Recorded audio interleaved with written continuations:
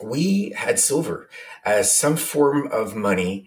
It was used by every major empire for the last 4,000 years, almost continuously, until just the last 50 years, which is incredible. They now have to keep printing or we crash. We've got this ticking time bomb. Talking gold with the one and only Andrew Maguire. Welcome to Live from the Vault. All right, hi there. My name is Shane Moran, and I'll be your host for this week's episode of Live from the Vault. And welcome to the show that goes beyond the headlines and uncovers the truth about the precious metals industry and the effects on our global economy in these historic times. With exclusive access to experts and insiders, we reveal information and insights that you simply won't find anywhere else. Now, this week, we have the one and only Andrew Maguire, precious metals expert and whistleblower in the vault. And to help him pull back the curtain, we'll be joined by a first-time guest in the vault and, by popular demand, of course, by you, our Live from Vault community, Peter Krauth. He's the author of The Great Silver Bull. You're going to love this conversation. That's right, Peter Krauth is in the vault, and you're not going to want to miss this conversation. So just before we introduce you to our special guest and we head over to the UK, please help keep spreading the word about this channel by hitting that like button right there and share this information out. And also, if you haven't already done so, just subscribe. It really helps out the channel. And if you click on that bell, we will notify you in real time as each episode goes live. So with that, let me tell you a little about Peter Krauth. He is the author of The Great Silver Bull, and he's also a newsletter editor of the Silver Stock Investor. And Peter is based in Canada. And with that, let's head over to the UK and talking gold with the one and only Andrew Maguire and our special guest, Peter Krauth. Over to you, Andy. Thanks, Shane. Welcome, Peter. It is so nice to have what we consider to be a silver specialist join us today. We have a huge silver following here, and I know that you're a welcome guest. So thank you for joining us today. Well, it's my pleasure, Andy. I'm glad to be here with you, and I'm certainly looking forward to our conversation. You betcha. And in fact, I'm obviously we're going to get to silver pretty quick. But you know what? As you say, a gift that keeps on giving. Look, basically, yeah. I was going to start by asking you. I mean, really, one of my focuses was, what about this CRE bubble? I mean, when's it going to pop? What kind of risks are associated with the small to medium term banks? And then, then this morning, Bloomberg hits me right between the eyes. And the New York Community Bank was just downgraded to junk by Moody's. Wow. And then, of course, this explains why Yellen was on the podium yesterday trying to soothe the market. So what's your thoughts here, Peter? Well, like you said, definitely. Sadly, I think the gift that keeps giving, and we're getting close to a year now. A year ago, when we had that big issue with these banks, Silicon Valley, and then there was that contagion that spread, and ultimately that culminated across the Atlantic with Credit Suisse having to be, a forced marriage with UBS, and I was actually. By pure chance, I was actually over there at the time. And it was really, it really made waves. And if you look at exactly what went on and how all of that took place and how that acquisition by UBS took place and that, at the 11th hour, the Swiss government went and changed laws to make this happen. It's just incredible what goes on. And sadly, I think that that is one heck of a warning signal, a warning bell that we had about 10 months or so ago. I certainly do not think that has gone away, not in any realistic way. These banks are overextended. The effect of this dramatic rate hiking cycle, the most aggressive in something like 40 or 50 years, I believe has yet to play out. And people really should watch very carefully what takes place in this area. Yeah, and we're already seeing it this side of the pond. I mean, this is going to trigger a global issue. Oh, I think so. I think so. The U.S. is the leader in many ways, and sadly, perhaps the leader with this as well. Yeah, I think that obviously, central banks around the world have acted similarly in terms of hiking rates, perhaps to somewhat of a lesser degree. But the effect has yet to, I think, play out completely. And I do think that there's a serious risk of contagion across the pond and around the world in terms of a potential banking crisis. So again, we have to really watch very carefully what happens here. That could be quite the trigger for the entire precious metals complex.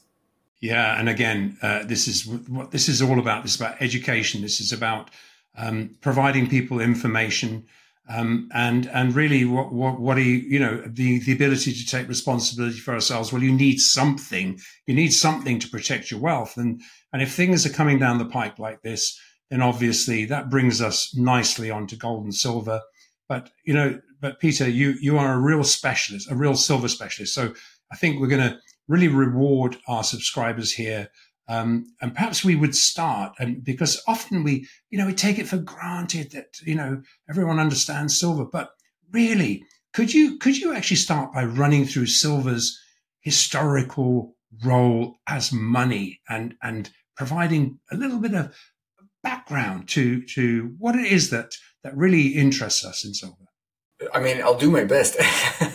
So I don't know if your viewers know, but I wrote a book I published little under 2 years ago called The Great Silver Bull. And the idea was to give readers an overview of silver and the opportunity, and what I believe is a generational opportunity in silver in this precious metals bull market.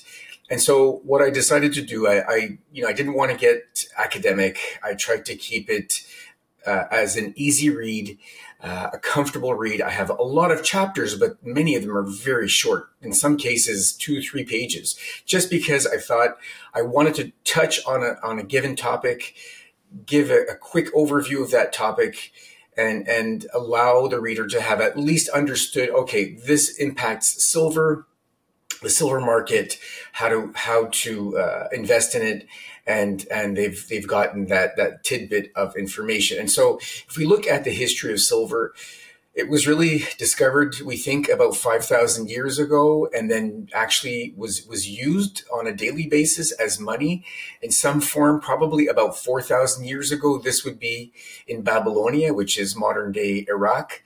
And they had a pretty sophisticated civilization and economy. They used silver and barley actually as a dual currency. And what they did was they counted 180 grains of barley and set that with an equal weight in silver. Ultimately, silver took over. Barley, will waste away over time, and it's not as durable. And eventually, we know that I think it was about 800 years or so BC that in Greece they started to fashion the first coins, and that would have been in a place called Ephesus, which is modern day Turkey. And these were Lydian coins, and they were electrum, so a mix of gold and silver. They were oval shaped. That evolved eventually into the Athenian drachma, which was just silver. And then several hundred years later, you had Alexander the Great, who, with his exploits and expeditions and so on, eventually introduced the silver, the drachma, to India. And that silver coin eventually became the first true international currency. And so I think, the lesson from this, what's really important for people to realize is that if you look over this sort of 4,000 or 5,000 years of history, money history, we had silver as some form of money. It was used by every major empire for the last 4,000 years. almost continuously until just the last 50 years, which is incredible that you could have this 4,000 year history with silver as money. And the last 50 years, it's been nowhere to be found in our money. We're really living in an experiment to have a fiat-based worldwide, reserve currency, which is, I'm going to say unofficially the US dollar, but certainly I don't think anybody would argue with that it's the dominant currency. And so we've been living this experiment, and odds are, if you look at what prior dominating currencies there were, going back maybe 5 centuries, you had the Portuguese, you had the Dutch, you had the Spanish, the British, and now the Americans. And each of those dominant currencies, world reserve currencies, so to speak, lasted about 100 years and eventually withered away, lost their purchasing power, and were replaced. So we are, if you look at history and the time that the dollar has been dominant, we're getting on that 100-year mark. So people certainly do need to pay a lot of attention to precious metals. I think that one of the big things people need to know about is something called recency bias, and understand it and understand the risks of it. And recency bias is people being led to believe that the near-term future will be very much like the recent past. And as we've seen with these black swans, all kinds of events that are unpredicted, so to speak, and change the scenario and the narrative almost overnight, that can be dangerous to have recency bias. So, I mean, I've gone on for a long time now, and that's my sort of take on silver as money and the evolution and what people need to take from that.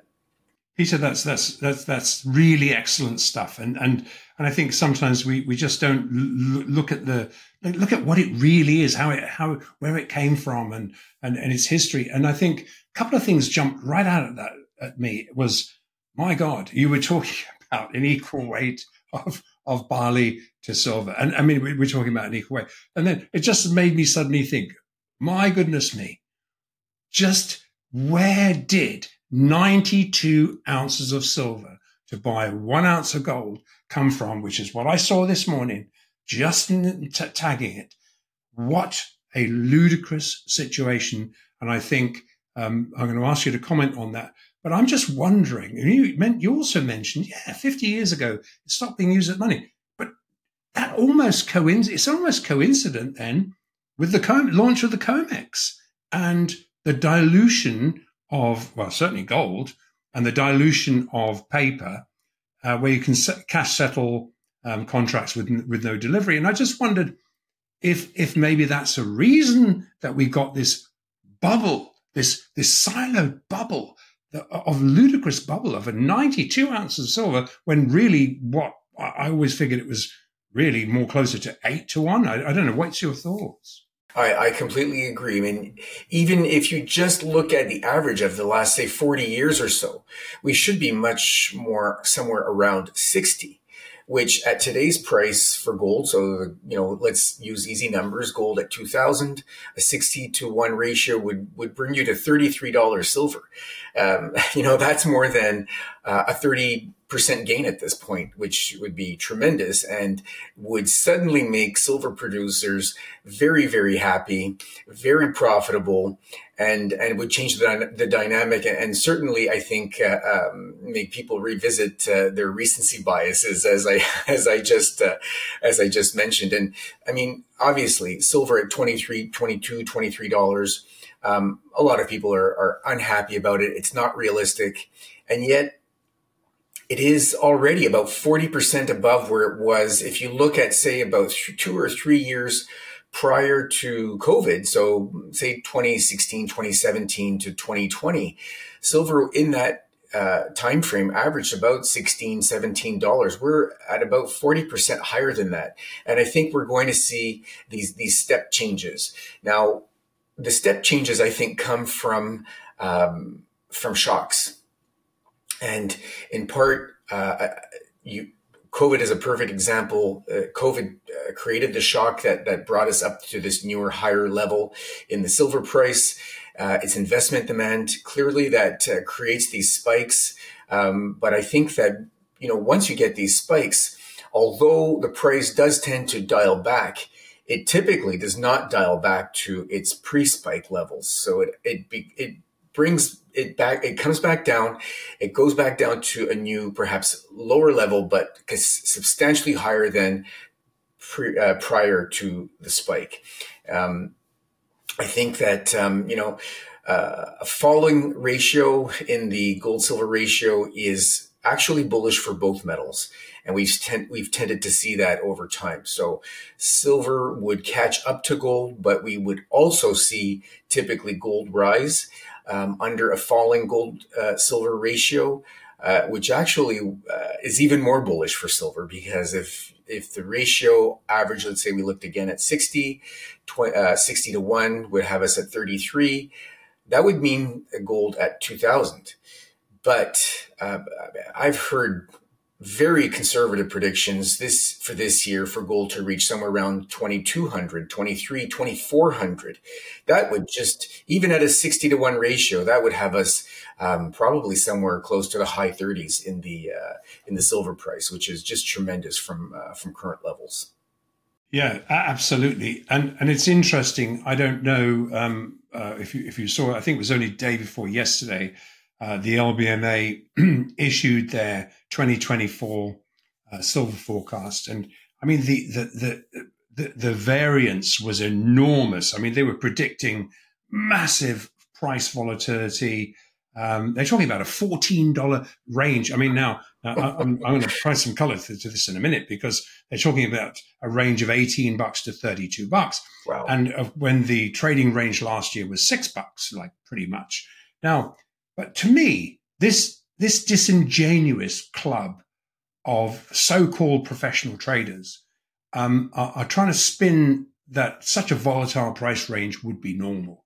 Right. But of course, because that is the game that's played inside what I call the casino, this casino bubble, where it's not a physical market at all.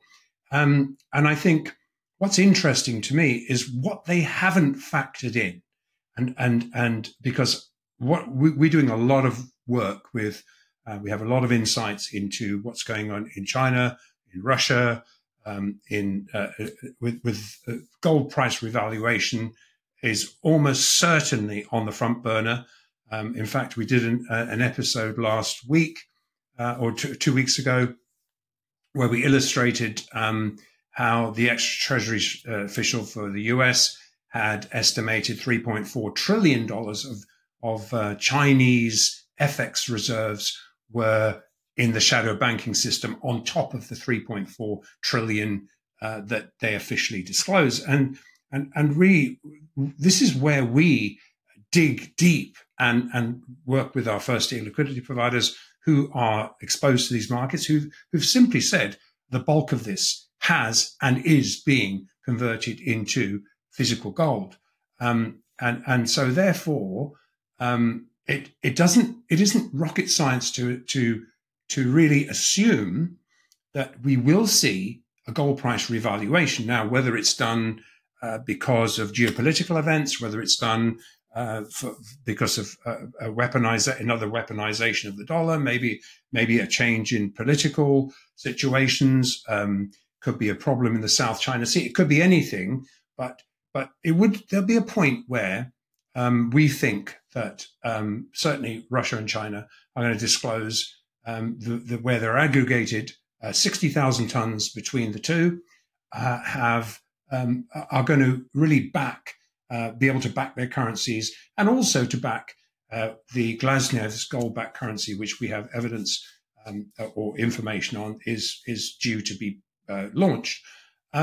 So what I'm saying is, these silver guys, when it relates to silver, if there is a gold price revaluation, I mean, even Saxo Bank, without that, reckon $3,000. And believe me, they're the most pragmatic guys. I like Ole Hansen. He's very pragmatic, and he's just talking about 3,000 gold would be the floor. You've mentioned 2,400. Yeah, I mean, absolutely. I mean, in fact, LBMA even talk about 2,400 in their gold price. So it's interesting. But if we do see a gold price revaluation and gold is at $2,500, $3,000, then where does that put silver? Because there's these so-called professional traders, which I don't trust at all, who live in this bubble.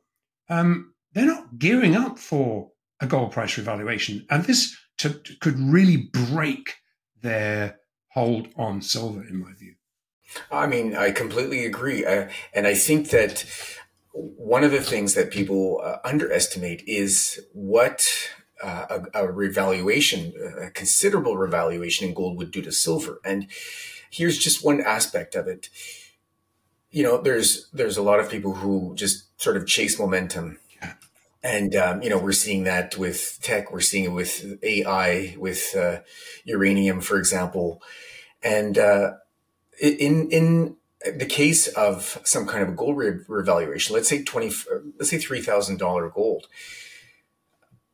you have to imagine that naturally it's going to garner a lot of attention. And that attention will be driven by FOMO, right? A lot of people will feel like they've missed out or they're worried about missing out. And what's going to happen if it goes to 4,000 or 5,000? And people start thinking this way. So they look at gold, let's say at $3,000 and say, wow, 1 ounce of gold would set me back $3,000. What else is out there?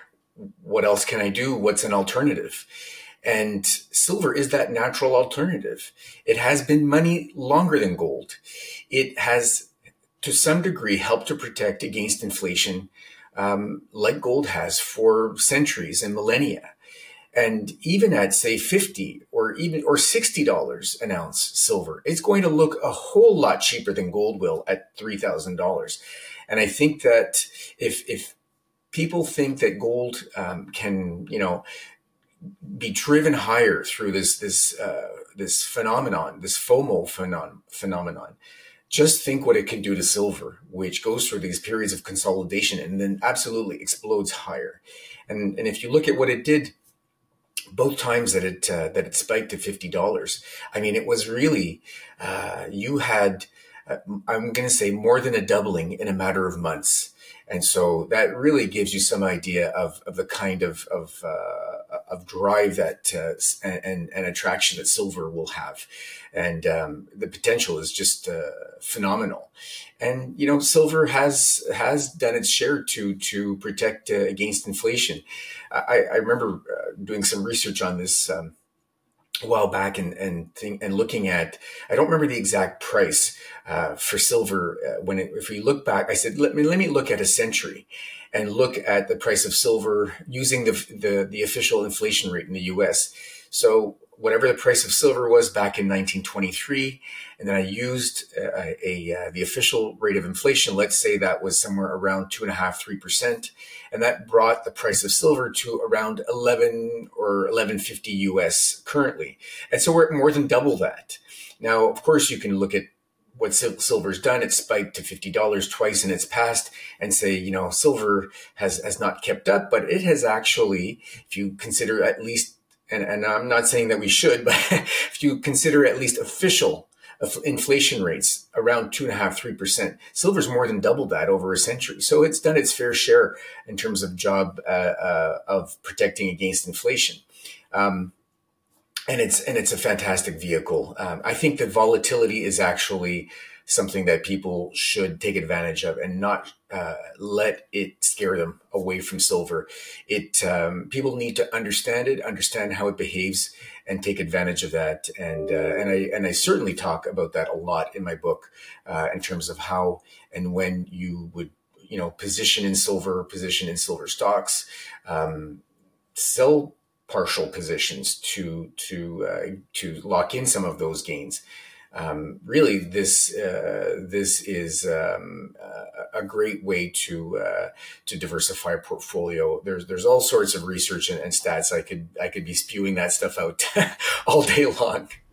Yeah, and as we see these CTAs really operating in this, which I was convinced is just a bubble world, right? And really, they're just chasing a dot on the screen. I mean, to them, no view into the physical market, no view into the wholesale markets. I mean, silver could to them be 100. It could be $1. It basically, it means nothing to them. It's just a dot on a screen.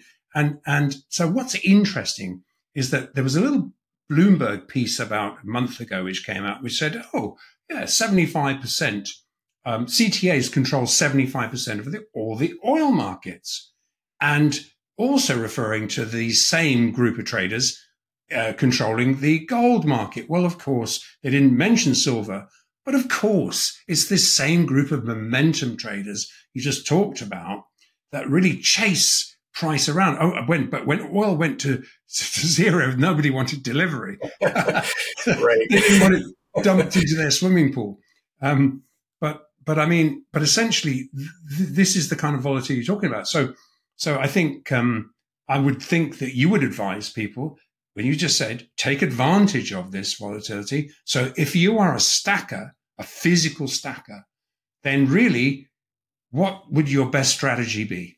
Well, I mean, at these kinds of prices that we have today, historically low, historically undervalued, the gold silver ratio is a great indication. The inflation adjusted price is a great indication.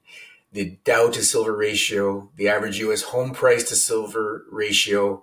I mean, I talk about all of these things in the book, and what actually surprised me when I said, okay, let me come up with a long-term forecast for the silver price. And I said, I don't want to be sensational. I'm going to be what I think is fair, realistic. I'll look at what has happened in the past, where silver went. And to be fair, I'm talking about a scenario where we have ultimately a full-blown mania phase, and silver gets driven up dramatically. And I believe this would be perhaps towards the end of a long-term secular bull market. And I looked at these same ratios that I mentioned: gold to silver, Dow to silver, U.S. average home price to silver ratio.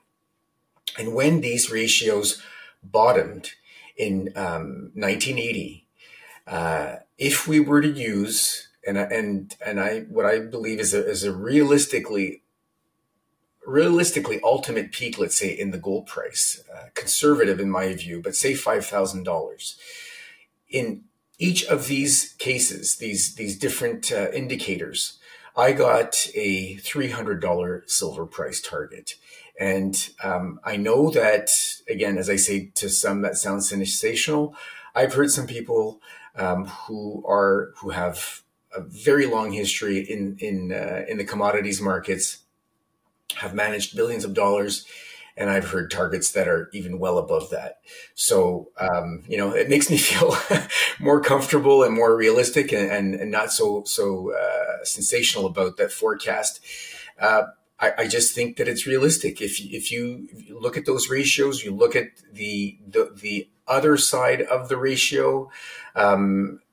Ultimately, in almost each case, you had somewhere around, say, the high 200s to the low $300 price range for a peak in the silver price. So, I think that that is something that, again, in a blow-off mania phase, we could ultimately look at in terms of a peak in silver. And I think those kind of numbers are very realistic. And I think what's interesting is some very smart money. And I'm talking about old money here too. And I'm talking about, and so we have vaults in Liechtenstein. And so in that vault there, got talking to one of the investors there, who is a silver. He invests in silver. And I said to him, and looking at the vault, and literally pallets from floor to ceiling it has to be done on the base floor because silver has to be stored low down because of the weight. and literally had pallets and pallets of 1 ounce silver coins. And I said, but you're crazy. Why don't we just get you some 1,000-ounce bars? And he said, but Andrew, you need to understand something. He said, when things blow up and when things get, and when gold goes up, what am I going to do with an ounce of coin? It's going to be worth too much. An ounce of silver is the perfect amount. I will be able to use that for everyday purchases. And he's talking about if the worst happened. Right. And so I thought that was good education for me. That's smart money. And this is going back years. So, and of course, this is going to also make silver very difficult to store, because right now, if you want to insure silver in less than a grade 10 vault, you can do that now and get insurance. You get silver over $50 an ounce, there's nobody going to touch insurance on anything under a grade 10 vault. And so it changes. What is Brink's going to do? What are Loomis going to do? What are all these people who store silver are not going to be able to insure it? It's going to be so high a value. There's so many dynamics going on here. That's a great point. I mean, I know in 2 cases, actually, I'm going to keep them anonymous, but in 2 cases of large companies that have vaults in different jurisdictions. And I know in one case, they've actually built a new vault. It's triple the size of what it was just recently. And in another case, they're building one of the world's absolute largest precious metals vaults. And it's probably going to open this year. So, and despite that, I agree with you. Much higher silver prices are going to just throw all kinds of things out of whack. This goes back to what I was saying before, recency bias. People are not thinking, not preparing, not thinking outside the box and considering what kinds of things could happen, and running these stress tests in terms of their businesses and see what it could mean and what kinds of sort of backup plans they could have for these kinds of events. You really have to wonder, how people manage these things. It can really drive things haywire at some point. But this person that you were talking about who has 1 ounce silver coins, obviously, people will look at that and say, well, that makes no sense. He's paid so much over sort of the silver content in order to get these coins. But I would bet you that he bought that long enough ago that the premiums were not anywhere close to what they are today. I actually know someone going back about 15 years who told me that he was buying Canadian 1 ounce silver maple leafs that were trading, and I kid you not, they were trading below the face value, which is $5. He was buying them for $4 and change. And he was saying, Peter, I mean, it was an absolute no-brainer. I could not lose. I could turn these in and automatically get more than I just paid for it officially. And obviously he didn't sell them. He knew where precious metals were going. This would have been in sort of the mid 2000s or so. But these kinds of opportunities come up very seldom. And people really do need to pay attention. And you're not going to hear about these opportunities in mainstream media. And, again, one of the things I do talk about in the book is that when, if you look for indicators as to when we may be peaking in some kind of a blow off phase in precious metals, for example, and I have, other ideas about how that might play out. But in terms of indicators, one of the best ones is, seeing, for example, gold talked about nonstop in daily financial media, silver being talked about daily in financial media. Right now, that's nowhere to be found. And so when we do get into that kind of scenario, then, started potentially looking for an exit. And if nothing else, at least a partial exit. And I talk about that as well in the book. it doesn't have to be an all or nothing kind of decision. If you feel like we are at or near that kind of a peak, you can also, well, if you're uncertain, you can also do this in a phased way. You can say to yourself, okay, well, whatever my position is, I'm going to sell a quarter of it. I'm going to sell a third of it. I'm going to give myself weeks or months to watch how things play out and be able and willing to react quickly if necessary, and sell another portion. So again, it doesn't have to be an all or nothing kind of scenario, but I know that in the around the 1980 point when silver peaked, there were lineups that went on for blocks and blocks and blocks for people who were looking to buy physical silver, to buy physical gold. This was the FOMO effect. Today, you might get that to some extent. I think that we're going to see that's going to be much more a better indicator, because especially sort of younger investors are going to find an easier way, is going to be probably the indicator, the ETF indicator. And when you see volumes build and build and build and start to double and triple and so on a daily basis, that's when you really need to start paying attention. That's going to be sort of the fast money coming in and probably eventually leaving also just as quickly. Those will be very good indicators for an ultimate peak. But I do want to say one sort of last thing about that. Depending on how everything plays out, I would not assume that an ultimate peak, especially if we're heading into some kind of a currency reset, where it looks like, despite what central planners' wishes are, that, because I think they will resist in every possible way, having precious metals become some sort of money again, or backing money, because there's a lot of power that comes with fiat currencies. So that will be a last resort, but it doesn't mean it won't happen. If it happens, then I think that although we could, we will likely make our way into some kind of a mania phase, and then things will back down and correct again, I don't think corrections will be anywhere close to where we are today. And so people may not want to ultimately sell out completely. They may want to, at that point, continue to hold some sort of a base position that would go on perhaps for the rest of their lives at that point. Yeah, and I think a couple of things pop out in my mind about that. Is that, yes, we both know clients who many years ago bought silver, and we also know that people are buying it today. But when you think about it, I mean, really, the most undervalued commodity on the planet Earth. There's little doubt about that. When we look at this in the rearview mirror, and I think this is what's going to happen, is people are going to move on from today. And this is where we need to take action.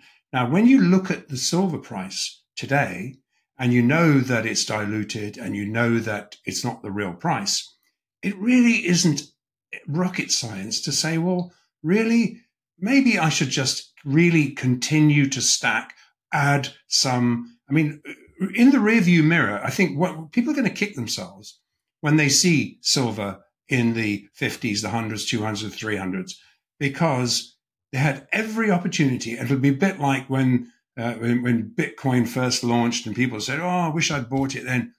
This is real. This is here. It is available. It is available to anyone. And there's not even a premium right now on the retail market. People are going to kick themselves if they don't take advantage and at least just average some in. I mean, there's nothing to lose. As you say, a little bit of volatility. If you don't need to cash it in right away, I mean, this is wealth protection to me, that it's right in your face. You don't have, if even people who can't afford to buy ounces of gold can buy ounces of silver today in the low 20s. It's unbelievable to me.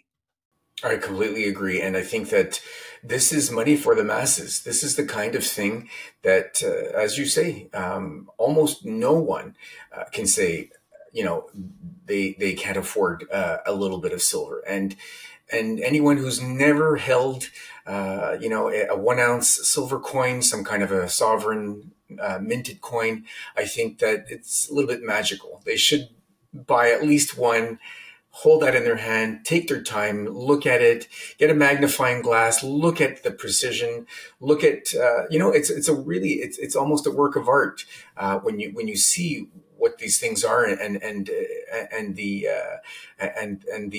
tangibility of it. It's really quite really something special, and it's wealth preservation forever. It really is something that people need to have in their back pocket. We haven't even talked about the industrial demand for silver, things that are going on in that space. I don't know if we've got the time to go into that a little bit, sure. but I can. Yeah. Wonderful. So I'm just going to give a quick overview. I don't want to get too detailed with this, but what we do know is that over the last, say, maybe 10 to 15 years, for the most part, silver was about 50% industrial use and about 50%, I like to say, investment use. And in there, I include things like physical investment demand, so bars and coins. I include silver jewelry, and I include silverware. So for me, that's all physical investment. And then the other 50% is industrial. And that's things like electronics, switches. You find it everywhere. It's in medicine. For example, in cornea replacements, they put silver nanoparticles because silver is a natural biocide. It will actually kill bacteria, and the bacteria never grow accustomed to it. So it always works. It's been known for centuries and millennia to work as a biocide. So then you've got it's in 5G, telecommunications. It's more and more present in electric vehicles. You find it in electronics. You find it in EV chargers. But the single biggest use industrially for silver today, and I think if people want to follow really what's going on in the silver markets and things that are besides the investment side of it, is solar panels. That has just been a massive driver for silver demand. Just a couple of years ago, it was about 15% of the entire silver market every year. Last year, it already grew to 20% of the entire silver market. Industrial demand is about 630 million ounces. The Silver Institute thought that silver was going to represent about 160 million ounces out of about 1 billion ounces a year market. It ended up underestimating. So the Silver Institute said silver would be about 160 million ounces. Sorry, they said solar would be about 160 million ounces of the entire silver market last year. This was back in April or so. And then I had said by mid-year, I said, that's too low. We're looking at 180 to 190 million ounces would go to solar. And when they revised their numbers back in November, they actually said, yes, it would be 190 million ounces. So I was much closer to the higher end and proper final number. But solar is just dramatic. New solar technology is actually requiring more silver per panel because those panels are now more efficient. The new technologies are requiring 50 to 150% more silver per panel. So I think that we're going to see silver going to solar become an even bigger part of the silver market this year. And I like to say that industrial demand for silver, which has grown from the last few years ago, about 50% of the market, and now we know officially last year is above 60%. I think we're going to see that maintained and continue. So, look, solar is forecast by the International Energy Agency to surpass coal and natural gas as the largest way of generating power worldwide, generating electricity by 2027. That's just 3 years from now. So if solar becomes the single largest source of power, that's going to just require more silver. And as I say, these new technologies require even more silver per panel. So solar really is industrial provides a rising floor under the silver price. And I think that is the investment demand as it comes in, somewhat unpredictably from time to time, sporadically, is what creates these spikes in the silver price. And that's where I think that is that opportunity for people to, as you said earlier, get in now. It's quiet. Things are stable. Downside, very minimal to nothing, in fact. And sit there, wait, take advantage of that lack of volatility right now. The volatility is likely to be on the upside. I like to say too that, we are much more likely to get negative supply shocks than we are to get positive supply shocks. I study the whole mining side of things. My day-to-day is my newsletter, Silver Stock Investor, where I talk about everything surrounding silver, how to invest in it. But for the most part, the silver stocks and the equities, the mining opportunities in this space. And silver is very difficult to find. 75% of mined silver is actually a byproduct. It's not the main product of those silver miners.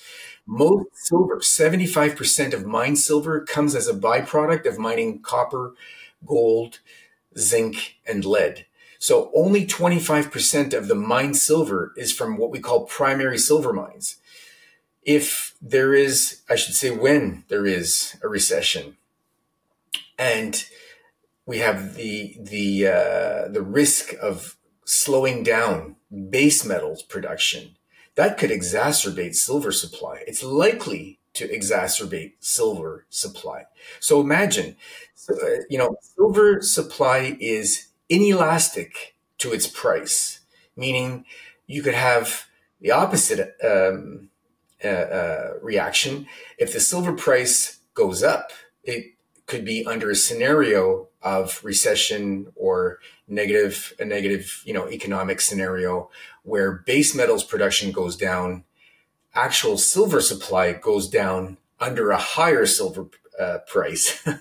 So you could get that driving silver even higher because you have less supply coming to market.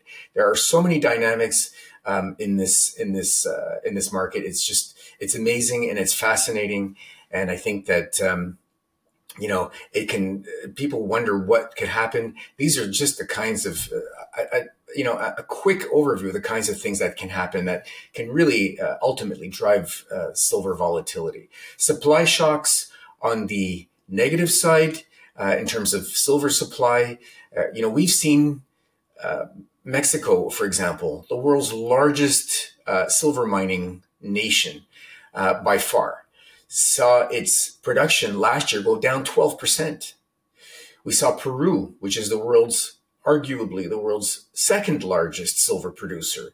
It's been falling for the last 7 years. Silver production has been coming down for 7 years. It's now at levels that go back 20 years in Peru.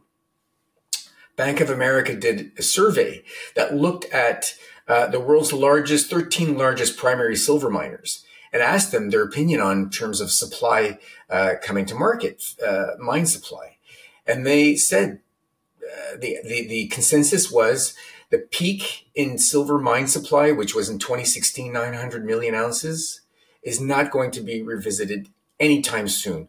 We're down to around 830 million ounces. That's well below the average, and yet we're at much higher silver prices than back then. So silver is a difficult thing to find and to mine. We're not making it easier. It's not getting easier. All of this will exacerbate supply and just drive prices ultimately higher. You raised some amazing points there. Absolutely.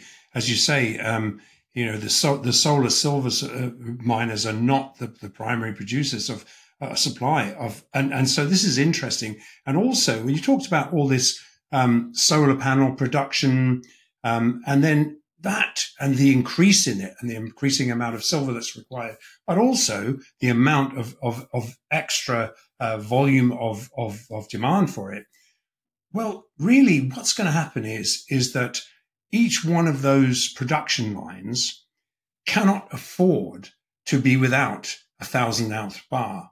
And so what will happen is, as what we currently see, is one of the reasons that we often see people not understanding the supply demand side of things is, for example, one thing, no matter, even through COVID, when suddenly mine supply contracted, one thing that was made sure was the guys controlling the paper price made sure that Samsung, Apple, and all those guys that were making stuff out of silver made sure they got their 1,000-ounce bars while no one else could get any.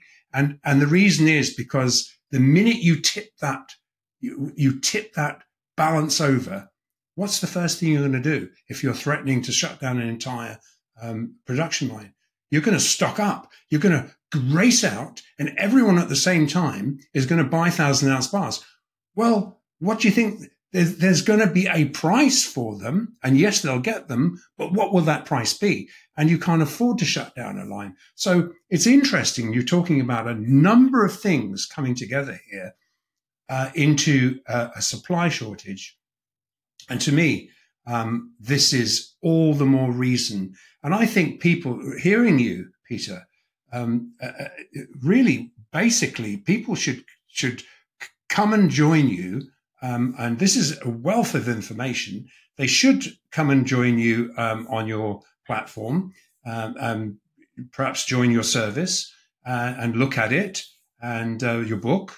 And I think, this is something that you're not going to get this kind of information. You have to be a specialist to know this stuff. And a lot of people just don't have the time. And I think, so really, I would strongly suggest that people do come and visit you and come and find out more about silver and maybe make good decisions in their lives about buying something that is already produced, that has no counterparty risk, i.e., the dollar in your hand has a counterparty risk. It's being debased every day. But the ounce of silver you buy or the kilo of silver you buy has all the energy put in it already. It cannot be worth less than the energy that was put into it. And I mean, goodness me, everything I touch, even my desk here, it's simply because of money debasement is going to cost more to make that desk, going to make more to make this computer, going to make more to make to produce gold, silver, and every other commodity. So, really, all I'm saying is, guys, listen. Yeah, I mean, Andy, a couple of interesting points come to mind as I'm listening to what you've just said, and if you don't mind, if I may go back to sort of the supply demand just quickly again, the last 3 years have had a supply deficit in the silver market.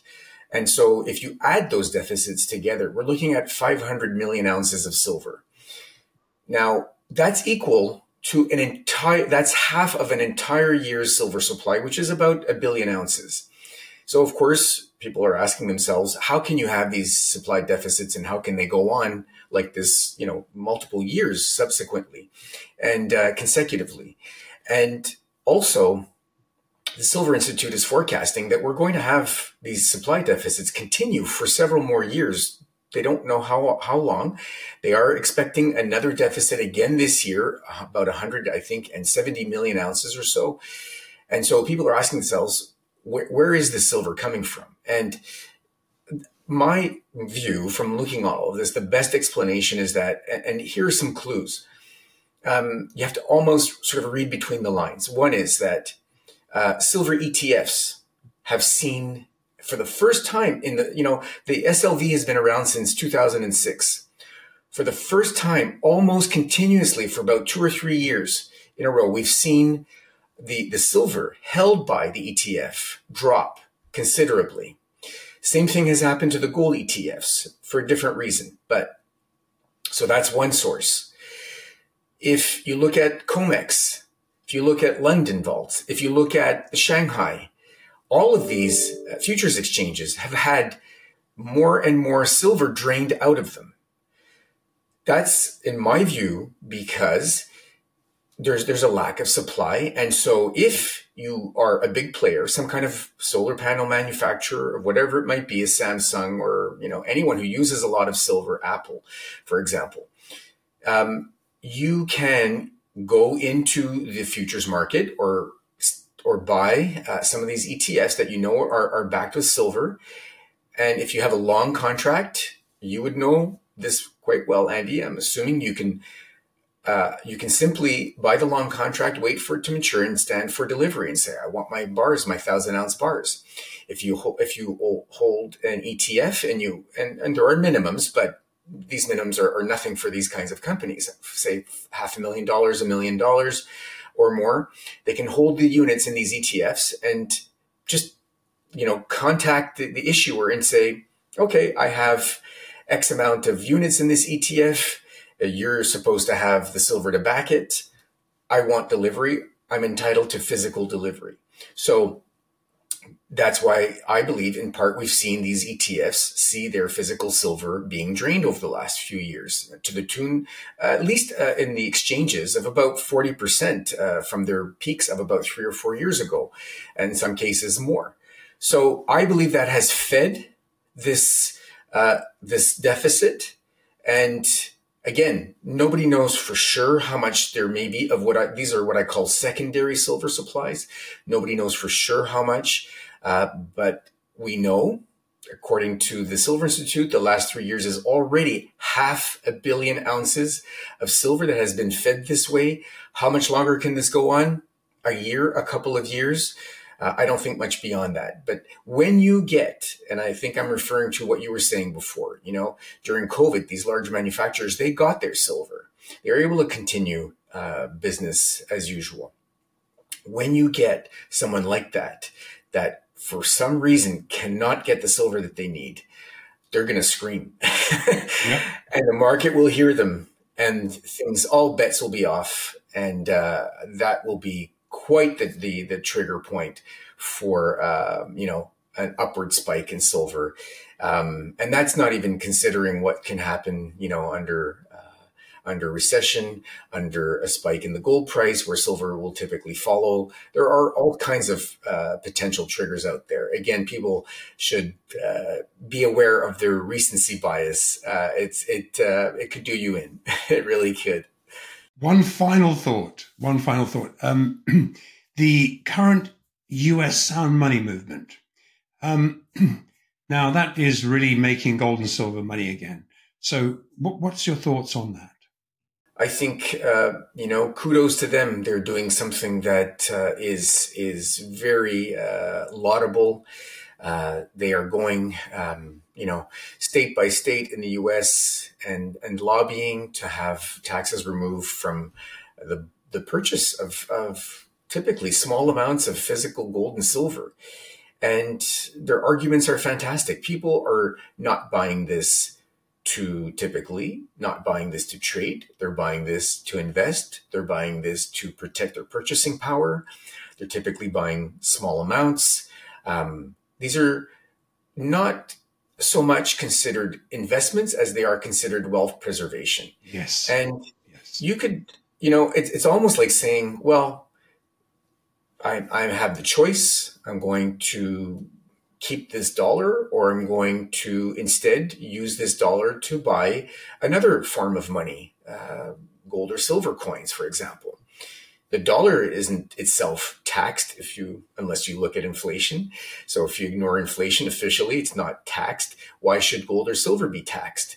Doesn't make sense. And then you also have issues between states where if in one state it's taxed and in a neighboring state it's not taxed, then these shows or these conferences where bullion dealers, for example, are selling physical gold and silver will choose to do their conferences in the states where it's not taxed, because obviously people can easily drive across the border, go to the state where it's not taxed, make the purchase, and bring it home. So it's unfair, and it's just as I say, it's a laudable movement. They're making fantastic progress. I think that it's a genuine, fair way to approach this. And there's been some interesting, and I talk about this also in the book, there's been some interesting developments in Idaho, for example, where the state legislator has looked at not only removing taxes on silver and gold in their case, but to allow the Treasury in the in Idaho, to be themselves allowed to invest in physical gold and silver. And they've got just the most logical arguments saying, our laws are telling us that we can only invest in safe things like treasuries or maybe state bonds or federal bonds, which clearly have lost lots of value because of inflation. And if you look at what happened in bonds in 2002, I mean, it was just devastation in many investment portfolios because the safe investment was no longer safe. Bonds, were completely trashed because of rapidly rising inflation. So, they're making some good headway with that as well, to allow the Treasury, the state Treasury, to buy physical gold and silver as a hedge and as inflation protection. It's only fair for citizens and people living in that state. Again, fantastic things, fantastic development. I'm really impressed by the work. It's the Sound Money Defense League that's spearheading all of this work. They're doing great work, and hats off to them. It's true fairness in investing and in wealth protection. Good for them. I hope that they make a lot more inroads. Peter, we have the wind at our backs. Everything we've talked about here today, I hope people take note, because these are the action points where someone has to make a decision. We have to make decisions every single day, and money is an important part of the decisions we make. So here's some information, guys. I would honestly suggest dropping in on Peter's website, finding out what he's got going. Clearly a specialist, illuminating discussion today. Peter, thank you so much for joining us. I really did appreciate your insightful look at all of the things related to silver. Well, Andy, thank you so much for the opportunity to speak to your viewers and to give my insights. It's obviously what I love to do and what I do day in, day out, all day long. And I hope that, my passion for silver comes through. And I do believe it's a generational opportunity.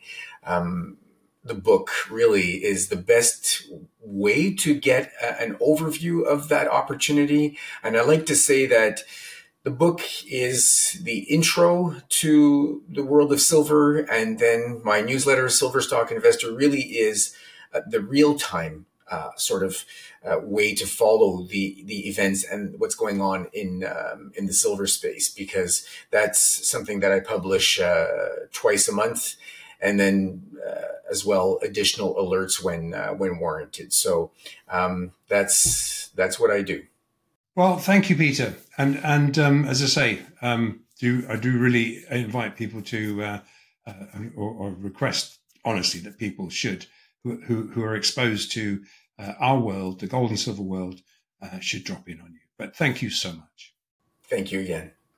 All right. Thank you, Andrew McGuire and Peter Krauth, for another fascinating discussion.